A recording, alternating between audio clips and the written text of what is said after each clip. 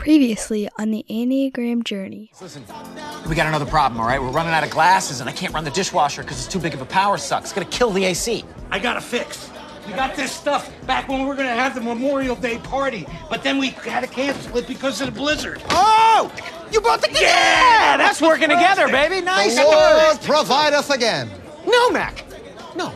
The Lord not provideth. Frank provideth. He's the one who bought the cups. Frank provideth.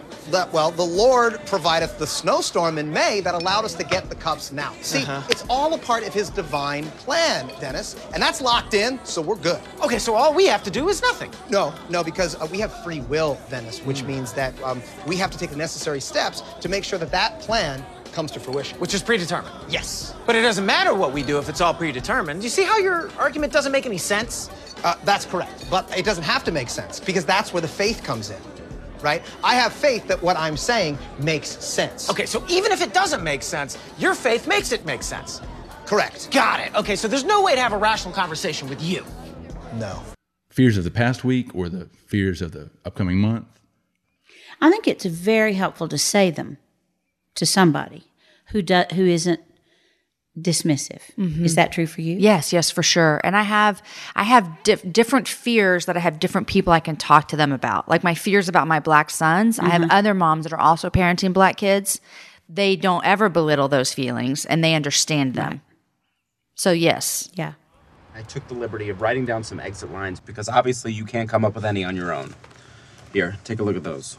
I've got hockey practice. Sure. My boss is trying to contact me about a project that could save the company. Mm-hmm. Schmidt, these are such obvious rejections. I don't want to hurt their feelings. Hurt their feelings? Do you just walk around all day thinking about other people's feelings? Yeah, don't you? No. How do you get anything done? It's hard. Oh, we're getting stuff done, and we're thinking about people's feelings. We're talking about faith and mystery, and we're talking about the importance of community in today's episode of the Enneagram Journey podcast with Suzanne Stabile, the Enneagram Godmother. Today is part 2 with myself, Joel, and Shannan, Enneagram 8, and Cory, Enneagram 6 Martin. Be sure and check the show notes to find links for Shannan's writing and the Elkhart Prison Ministry. While you're checking out those links, go ahead and check out the one you've heard 152 times before in these intros, lifeinthetrinityministry.com. New workshops coming up, new small groups, including a Path Between Us small group in Dallas at the Micah Center, new great content and conversations on the table, and it's just the best way to stay connected with LTM and the podcast.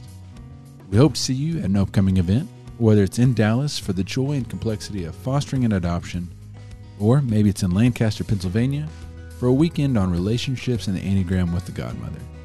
And if you have the time to rate and review the podcast on whatever app you're listening on, that would be awesome. It helps us reach more people, and it's going to help more people find us. And now, let's continue the journey with Suzanne, Cory, and Shannan. Yeah, you might as well just pay them for it and tell them you're not bringing it back. Right? Because I don't think you are. I bet you're right. Cory, what have you learned in prison ministry? Well, a lot. I learned that I still don't really know what I'm doing. Seems like that's the theme of this whole conversation, is that none of us really know what we're doing. We're going to rename the podcast that. Yeah.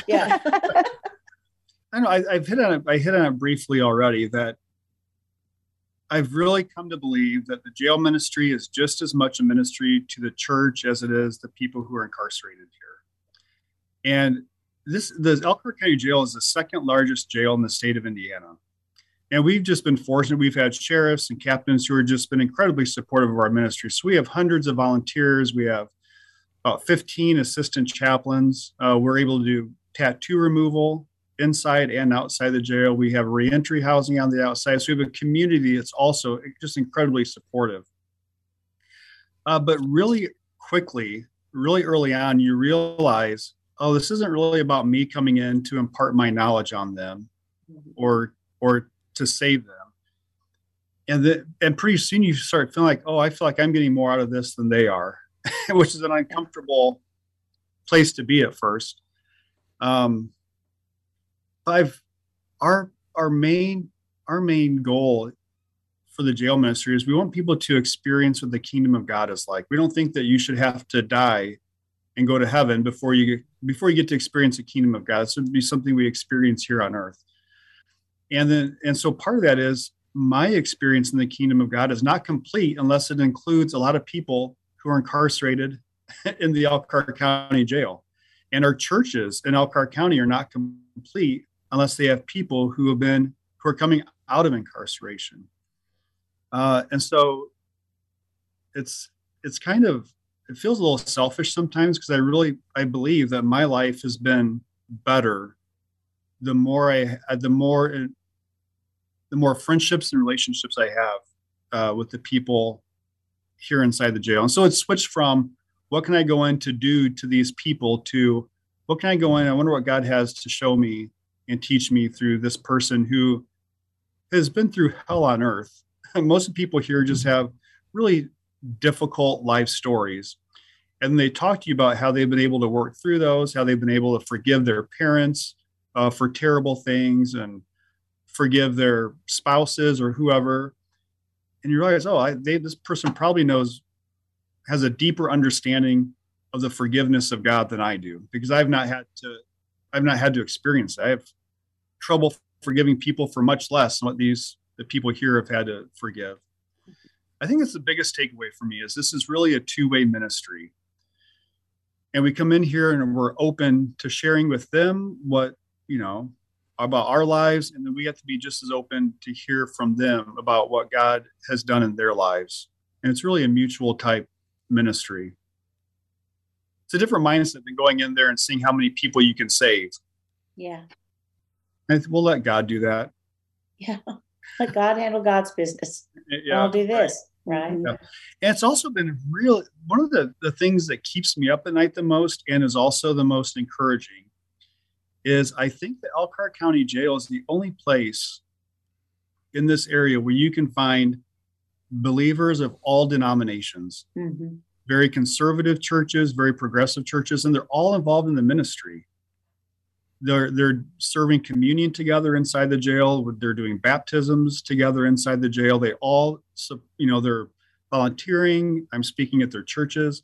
And it's just it's so encouraging to see, for whatever reason, this ministry seems to be something that we can set aside some of our differences. And I think to some extent, our volunteers feel safe in the jail ministry. They don't have to pretend to be something they're not. And they know that somebody who believes differently than they do on any number of issues will be right beside them. And it's not an impediment to ministry or a relationship. It also scares me, though, because I'm always concerned, okay, what am I going to say that's going to upset this church and not this church? Or what am I going to say that, because we have just such a broad range of denominations. So it's a blessing, and it also gives me some consternation. Pause. Pause. Well, it's interesting for those people of different faiths, beliefs, and different denominations coming together, focused on something else. Our friend Brian McLaren says, what you focus on determines what you miss. Yeah.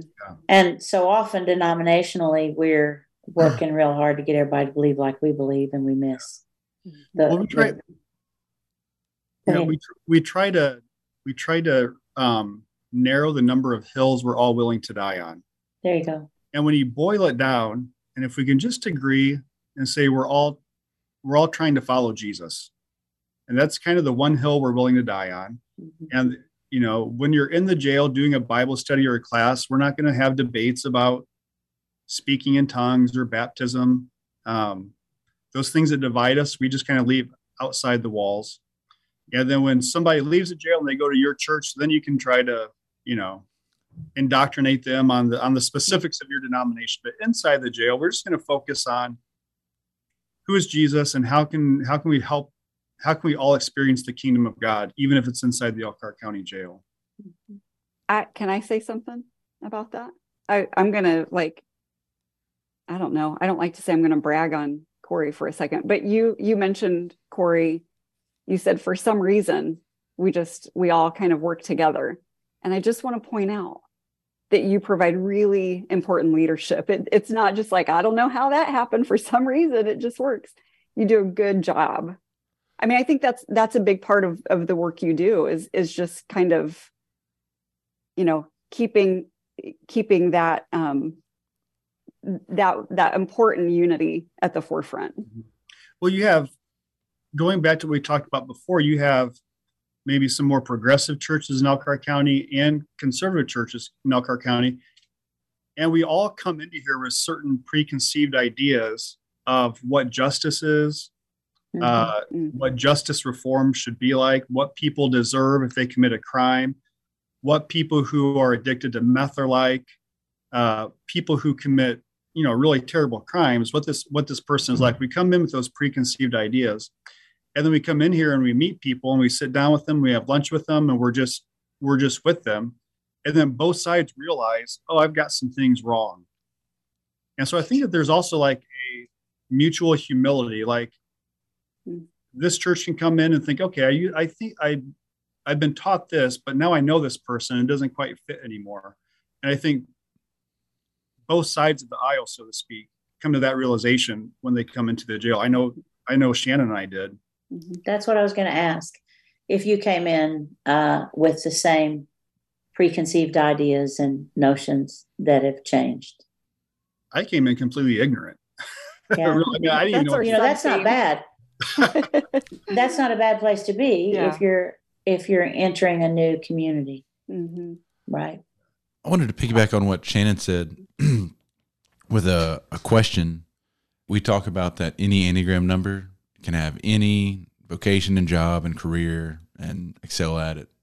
And that being said, it seems like you've got some natural gifts on board as a 6 for the job and the position that you're in. And is that true? And for both you and the godmother there to talk to. So something that I don't know what to make of this quite yet. I have been a phobic 6 my entire life. I mean, when I read the road back to you, and I, like a lot of people, when I read the 6 or when somebody reads their number, there was nothing that didn't describe me perfectly. And I've always been a phobic 6. Although this job, I'm much more counterphobic, which I think has helped me. What I don't know what to make is I like the counterphobic version of myself much better than the phobic version of myself. And I feel like I'm sometimes two different people. I'm phobic in my personal life and counterphobic at work. And so I do think I'm learning to appreciate my 6ness more, but I do think especially being a 6 and a counterphobic 6 has served me well as the chaplain. And I wish I would have come to this awakening sooner in life. Okay. Well, my response to that is whenever you get there, you're right on time.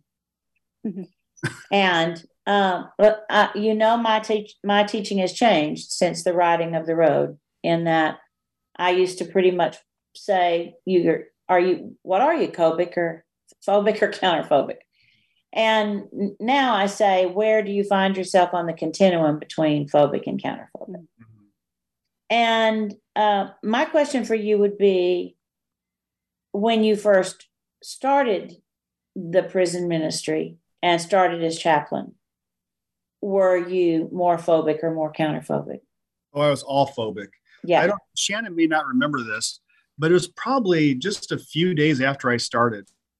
I remember coming home and going to the playroom in our house, sitting on the couch. And I felt like I was having a breakdown because I thought, what did I just do? I left this job where, I was secure. I kind of knew what I was doing, for a job that I knew nothing about, and I didn't know what I was doing. And I just had I couldn't shake the feeling that I had just made a really big mistake. But since then, I'm not sure when the transition made. I think it was just a slow one. I think I realized one day, I'm more counterphobic than I am phobic right now. I don't think I was aware of it until I was looking back in hindsight. The thing that I would suggest is for you to think about is The gift that you took in is that sixes are always concerned about the common good. That's the deal. Their inner terrain leads them to try to secure for everyone good. I would think anybody leaving Washington and going into the Midwest, into prison ministry as a chaplain, would be phobic, regardless of your Enneagram number. Well, I'm not sure what I'm doing here, and I don't know what to do, and I'm here now. And I'm carrying all of these bad stories, quote unquote, about all of these quote unquote bad people. What am I doing here? And I think with every day that you knew what you were doing there, you inched your way toward counterphobic. Yeah. Well, I realized quickly that part of the reason that I was so uncomfortable is I realized quickly I can't do anything to help any of these people here. There's nothing I can do to fix their problems. Can't get them out. No. And I can't fix the family issues. I can't fix addiction issues. I can't fix housing issues. I can't fix trauma issues. And so I didn't know what my purpose was. I thought I was going to come in here and be able. And so it's been really good for me. I think I've become more and more comfortable with uncertainty in the past 4 or 5 years. And I think that was part of it. Is okay, I just can't do anything here. And so I'm going to have to be okay with that. Well, there's uncertainty in your lives individually and collectively and at work and everywhere, right? And so I have a question for you, and that is, what do you think the difference is in living with uncertainty and living with mystery? One of my complaints about the church is that it hasn't taught us to live with mystery. Yeah. And one of the things that sixes are aching for is certitude. And you know you can't have it. Right. How does all that play out for the two of you? Well, for me, theologically, it's been so freeing for me to let go of a lot of stuff I thought I had to have the answer to.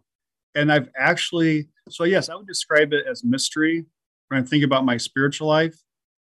So I guess I use the word uncertainty here at the jail, but I found it to be very comforting to know that that I don't have to have all the answers theologically or spiritually, and that there's room to wiggle a little bit.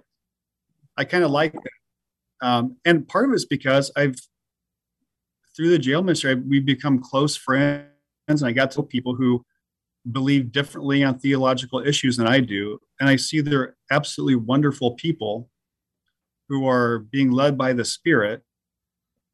And I don't have to think any less of them anymore. I don't have to try and convince them that they're wrong and that I'm right.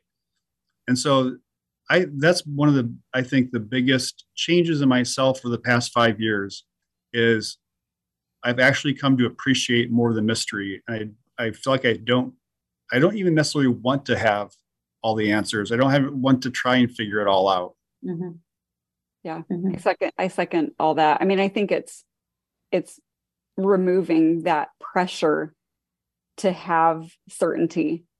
I just, I grew up in the thick of that, like, apologetic stuff, like, be ready to answer for your beliefs at any time. And I pretended like, oh, okay, sure, I can do that. But I never felt like I could.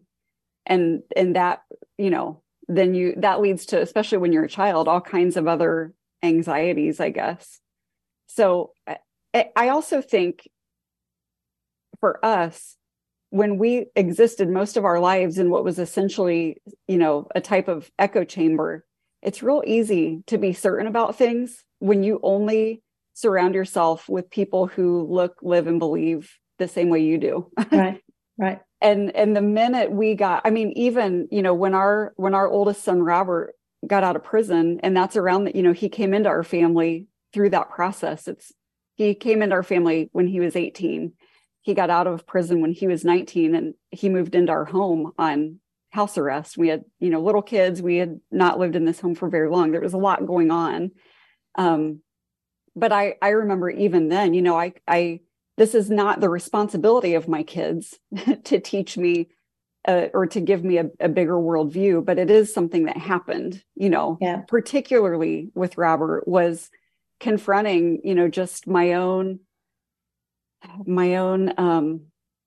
biases, or my own, our way is the right way. Well, that was easy. It was easy for me to see that we had these answers when they had never been tested in so many ways. And so, then, and I would say the same, like that sense of allowing that circle to be drawn wider around who we think of as our community and who we recognize as our neighbors, that just splits things wide open. And I think a lot of people are afraid of that. I think I was taught to kind of think of difference as being a little dangerous in some way. I don't know that anybody ever used those words for me, but it's like, oh, something's different. You kind of want to take a couple steps back or put distance between you. And it's the opposite. Exactly. When we can find ways to shorten that space between us, we are safer. We are more well. And that's just something, we continue to learn that through our kids, through our community, through men and women inside the jail, outside the jail, the people I get to serve lunch to. That's one of my soapboxes that I hop up on often, is we have to be spending time in the world around us with the people around us, particularly if we feel like, we don't have things in common on paper. Yeah. Well, and not that safety is necessarily the goal in life, but I think it's true. The wider your circle is, the safer you are. Yeah, we can define safety differently. I mean, but like at its essence. Yeah. When we're connected to each other, that's a safer way to go. But growing up, I would have thought you kept yourself safe by drawing a smaller circle. Right. For sure. And there's a tendency in sixes to draw a smaller circle too. I really like small circles. Yeah. All right. So I'm gonna pull together some things. You're gonna recognize all of these things, but I've pulled them from different places. Okay. Are you ready? No. This is gonna be easy. I can't wait. Yeah. All right. Start with hello. The ministry of ordinary places can be fulfilling. I'm falling free, rescued from the life I always wanted. We're living in Goshen, Indiana. You could too. You don't have to live detached, distracted, and divided. I do recognize those things. So those are choices that the two of you have made under the titles of books that you've written that tell your story as a couple, as a prison chaplain, and as an author, and as parents of diverse and adopted children. The two that I'd like to spend a little minute with are, Cory, I'd like for you to respond to the title, Falling Free, Rescued from the Life I Always Wanted. Shannon and I think both thought that we knew exactly what our life should be like. And we had this picture in our mind. I mean, it's interesting to think that you're rescued from something you didn't know you needed to be rescued from. I would say that's probably a recurring theme in my life. And I only recognize it after the fact, looking back, thinking, thank goodness I'm not still there. I'd say politics was one of those things for me too. I didn't really know I needed to be rescued from it until I was out of it. And most of it, I was rescued from with no effort of my own. So the falling part, I think, also describes how we ended up getting out of certain things. In politics, one of my bosses had to resign early because of a scandal he was involved in. So that's I had to no longer in politics. And it was terrifying at first, but looking back, I'm really glad it happened. Yeah. So I don't know. I don't even know if I'm capable of like having enough foresight to see things that I need to be from. It feels like God has been gracious enough to pull the rug out from under me in the times that I was too ignorant to know that I needed to move on to something else. Mm-hmm. And I don't like risk. And so I'm just, my tendency is to, even if I'm not happy or fulfilled, I will tend to stay where I'm at as opposed to risk something that I'm unsure of. Sure. That's why you got And Shannan. that's you got exactly. foresight and risk ready. Yeah. Well, and I think that's the best part and the worst part of being a 6, right? Is that you hate change, and change comes and you go with it. Mm-hmm. James Finley says, sometimes God comes in the middle of the night and takes from you what you can't let go of. And, I think that we've talked about that for all of our time together now, that there were things we just couldn't let go of. And now looking back, and then that's one of my favorite quotes too, from, I had to really think to get to James Finley, and now I can't. I feel it's like Julian and Norwich about living your life forward and understanding backwards. Yeah. That is the quote. That's not the person. No. So we live our lives forward, but we understand them looking back. Kierkegaard said, we live our lives forward, but we understand them looking back. And my answer is, and you two represent it fully. Maybe we all 4 do, but not without faith. You don't. And by faith, I mean faith in something bigger than we are, calling us to something bigger than what we're doing. Right? If you can't respond to that, then what? And so, Cory, in your ministry as the chaplain,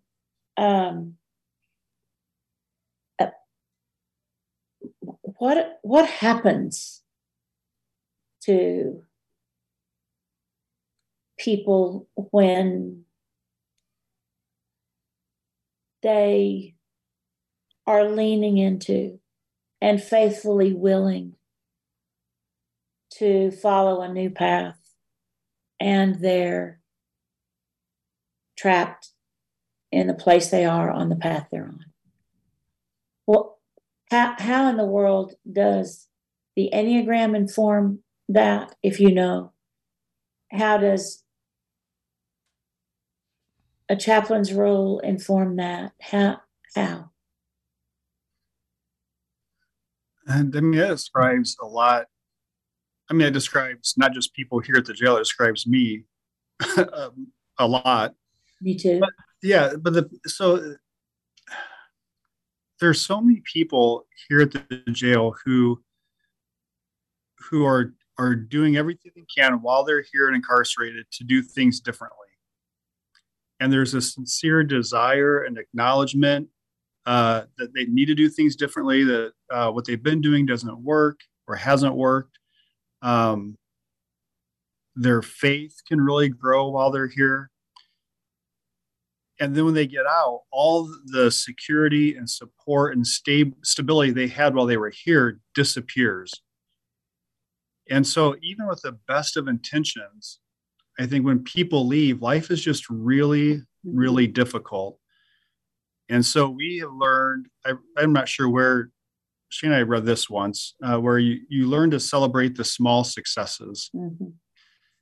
And so for some people, it might look like they were out and sober for 3 months before they relapsed instead of 3 weeks.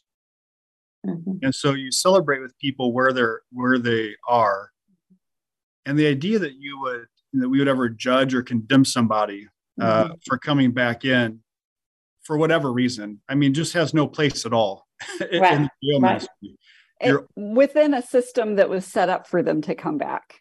Absolutely. That's an important part of that. Yes, it is very important. And so you measure,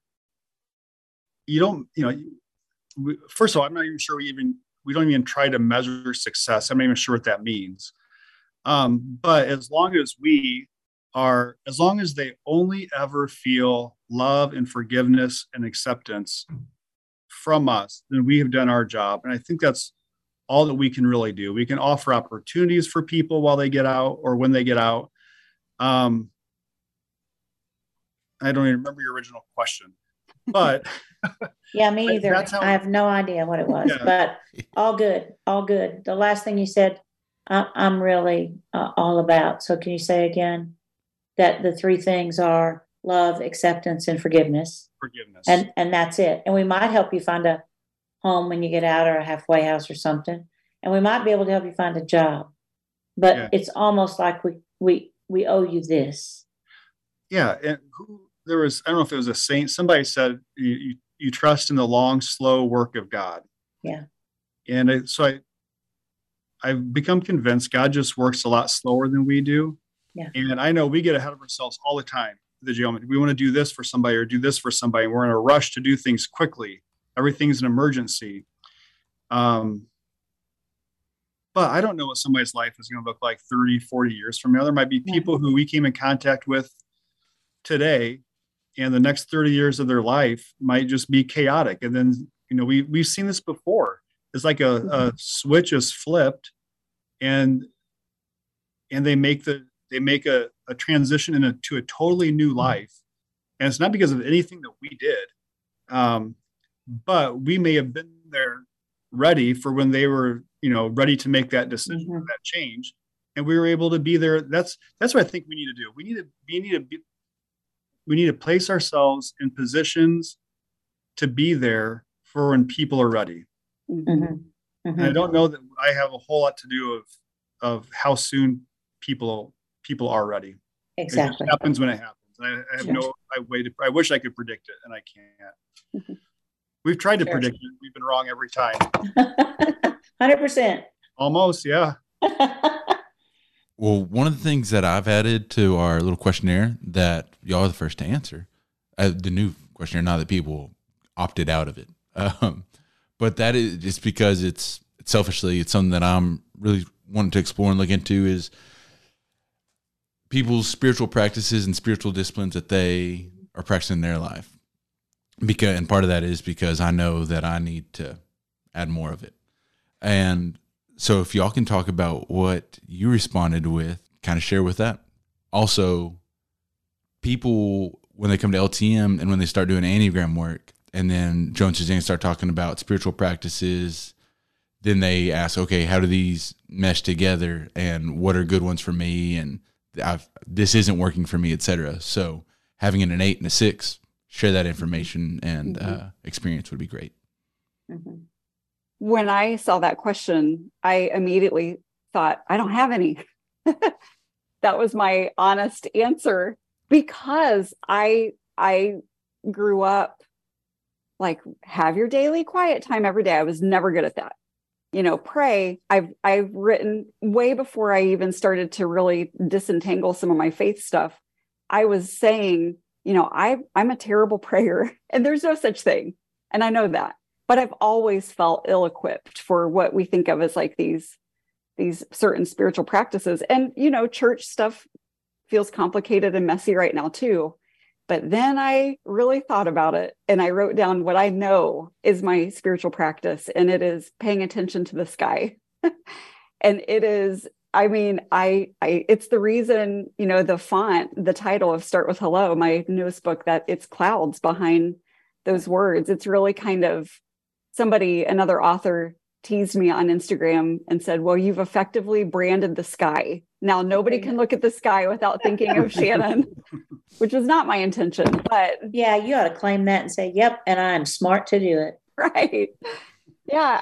It's something I fell into. I think a lot of, when we moved into this neighborhood with some of that baggage of this sense that I had as like, now I got to go out into these streets and drum up business for God. I mean, that's really, if I'm being very honest, I felt some of that, even though I felt like I was like not coming as a savior and all those things. Mm-hmm.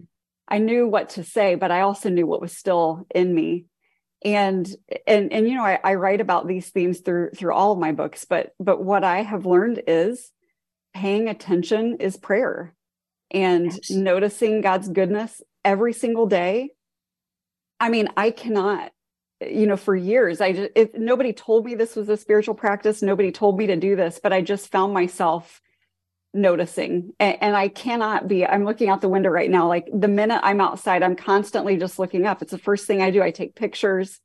We've had a lot of gray skies here this winter in Indiana, grayer than usual. And that's been tough in some ways, but then you get that day, you get that sunrise, you're up in time to see it. And the metaphor is endless. I think we're all under the same sky. That matters to me.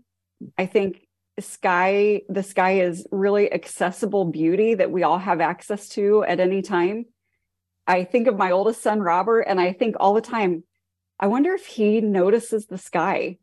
And I need to just talk to him about it sometime, because I feel like if in the midst of our complicated and stressful lives, noticing the beauty of a sunset, I've been able to indoctrinate my 3 younger kids that when they see a beautiful sky, they come and get me, or they send me a picture, and it's like such a love language for me. But that is the single spiritual practice that makes me feel connected to God, to my community, strangely, maybe. It's the thing that kind of keeps things together for me. Joel, the next time Dad gives his definition that he uses all the time about what a spiritual practice is, we just need this recording of Shannan right behind that. Yeah. Yeah. I mean, that is, according to Joe Stabile, that is it right there. You just said it and you do it. Yeah. How many pictures of skies do people send you every day? I mean, I never get tired of them. I look at every single one. I'm so has happy. To be filled with them. Wow, that's interesting, and it's such a good spiritual practice. Yeah. The beginning of Joe's definition is any act entered into with your whole heart. Yeah, and then it goes on from there. I love that.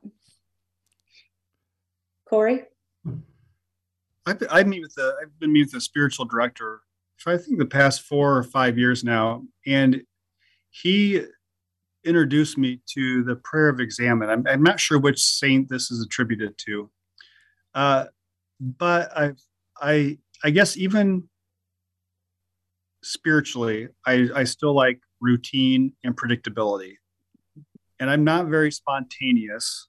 And I'm not a good spontaneous prayer, and I'm not good at meditating. I feel like I'm not very good at a lot of stuff.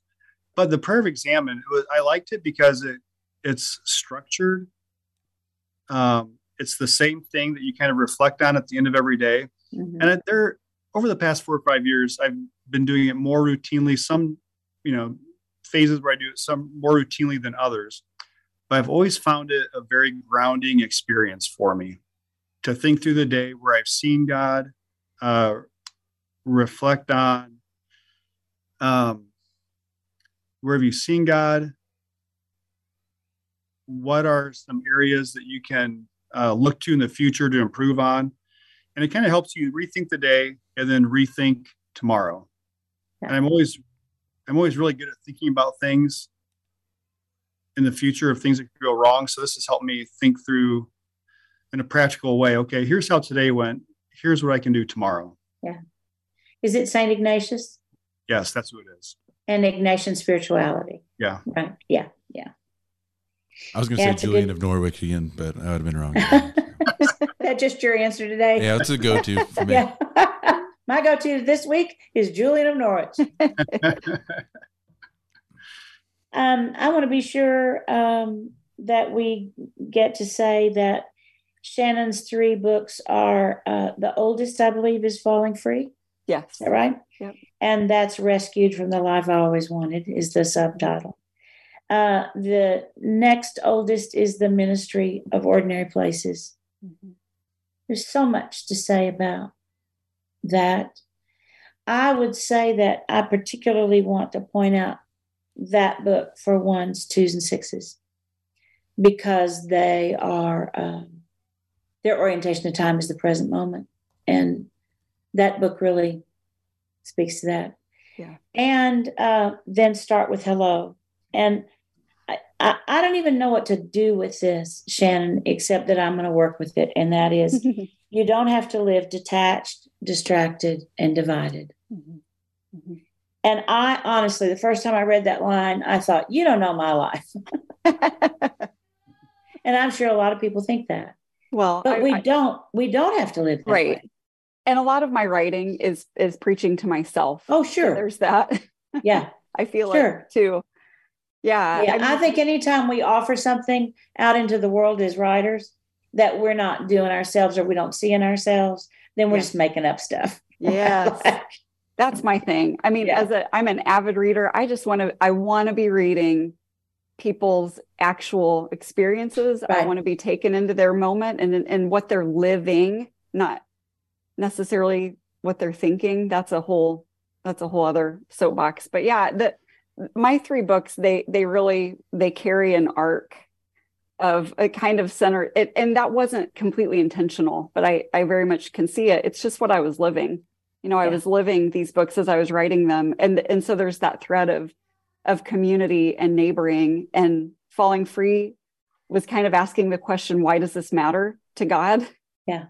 Ordinary Places was asking the question, who is my neighbor? Yeah. And then Start with Hello was, how do I do it? Yeah.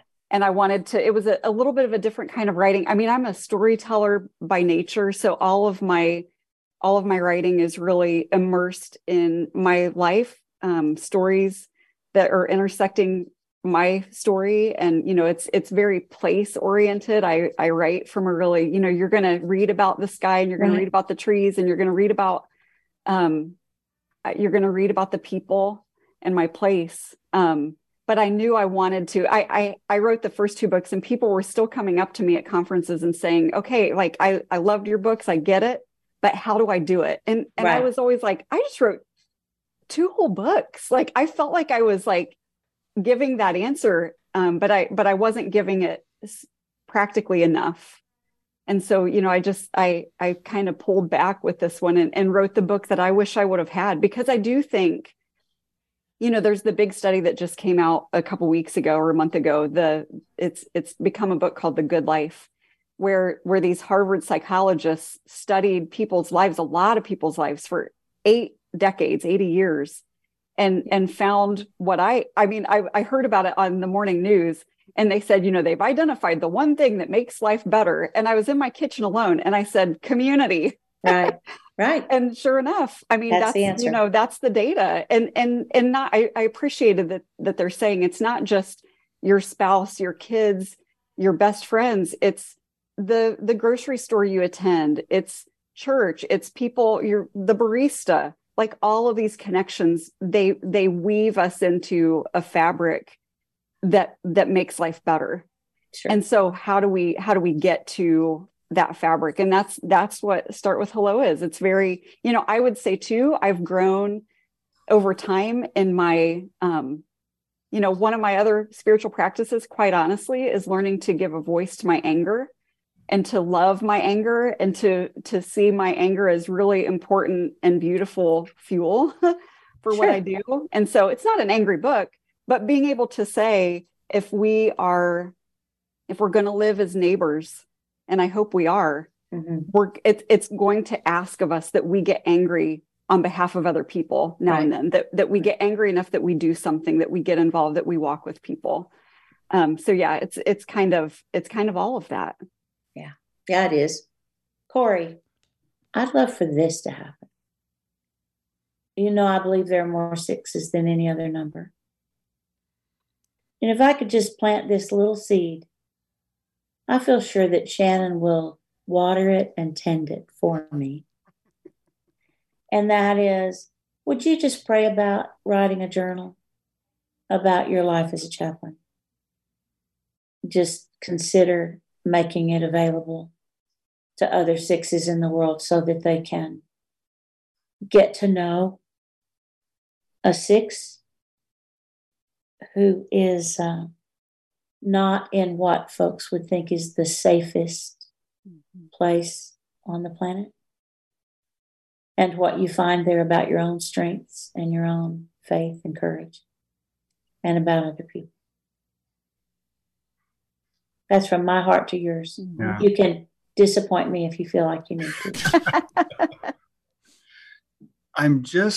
I feel like I'm just not,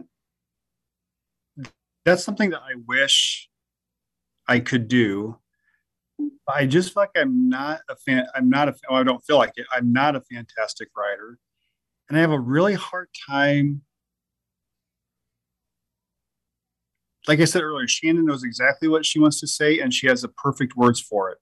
Sometimes I know what I want to say, and I always struggle to know how to say it. Yeah. Well, suggestion is a struggle for me to do that. None of those excuses work for what I want you to do. What excuse would work?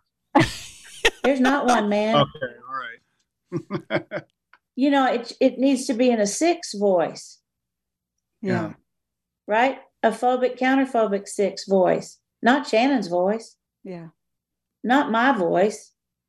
A 6 voice. And I think 6s don't write because they think their voice isn't the right voice. Mm-hmm. So read Anne Lamott. Have you read Anne Lamott? Shannan has, I have not. Read her. She's a 6, I'm sure.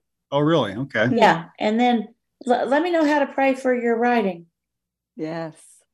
You should read some Julian of Norwich too while you're at it. Julian is a 5, by the way. It's for everybody. Big 6 wing. Yeah, right. I love it. Thank y'all so much for the past 2 hours. That could be more. I mean, let's not kid ourselves. So, I felt like it was rude not to stop. What's that? I could have kept going. I thought it was rude not to stop. If we keep going, then we're gonna have to pull up another microphone for Josephine. So, she's been such a good girl. She's doing great. I love that name. Listen, we loved every minute of it. I mean, every minute. So thank you guys both. Thank you. Is Josephine right there? She's not. She's back outside. She's happy, so we're gonna leave her. But I'm telling you, gosh, I'd like to do dinner. Anytime. Yeah, anytime I'm in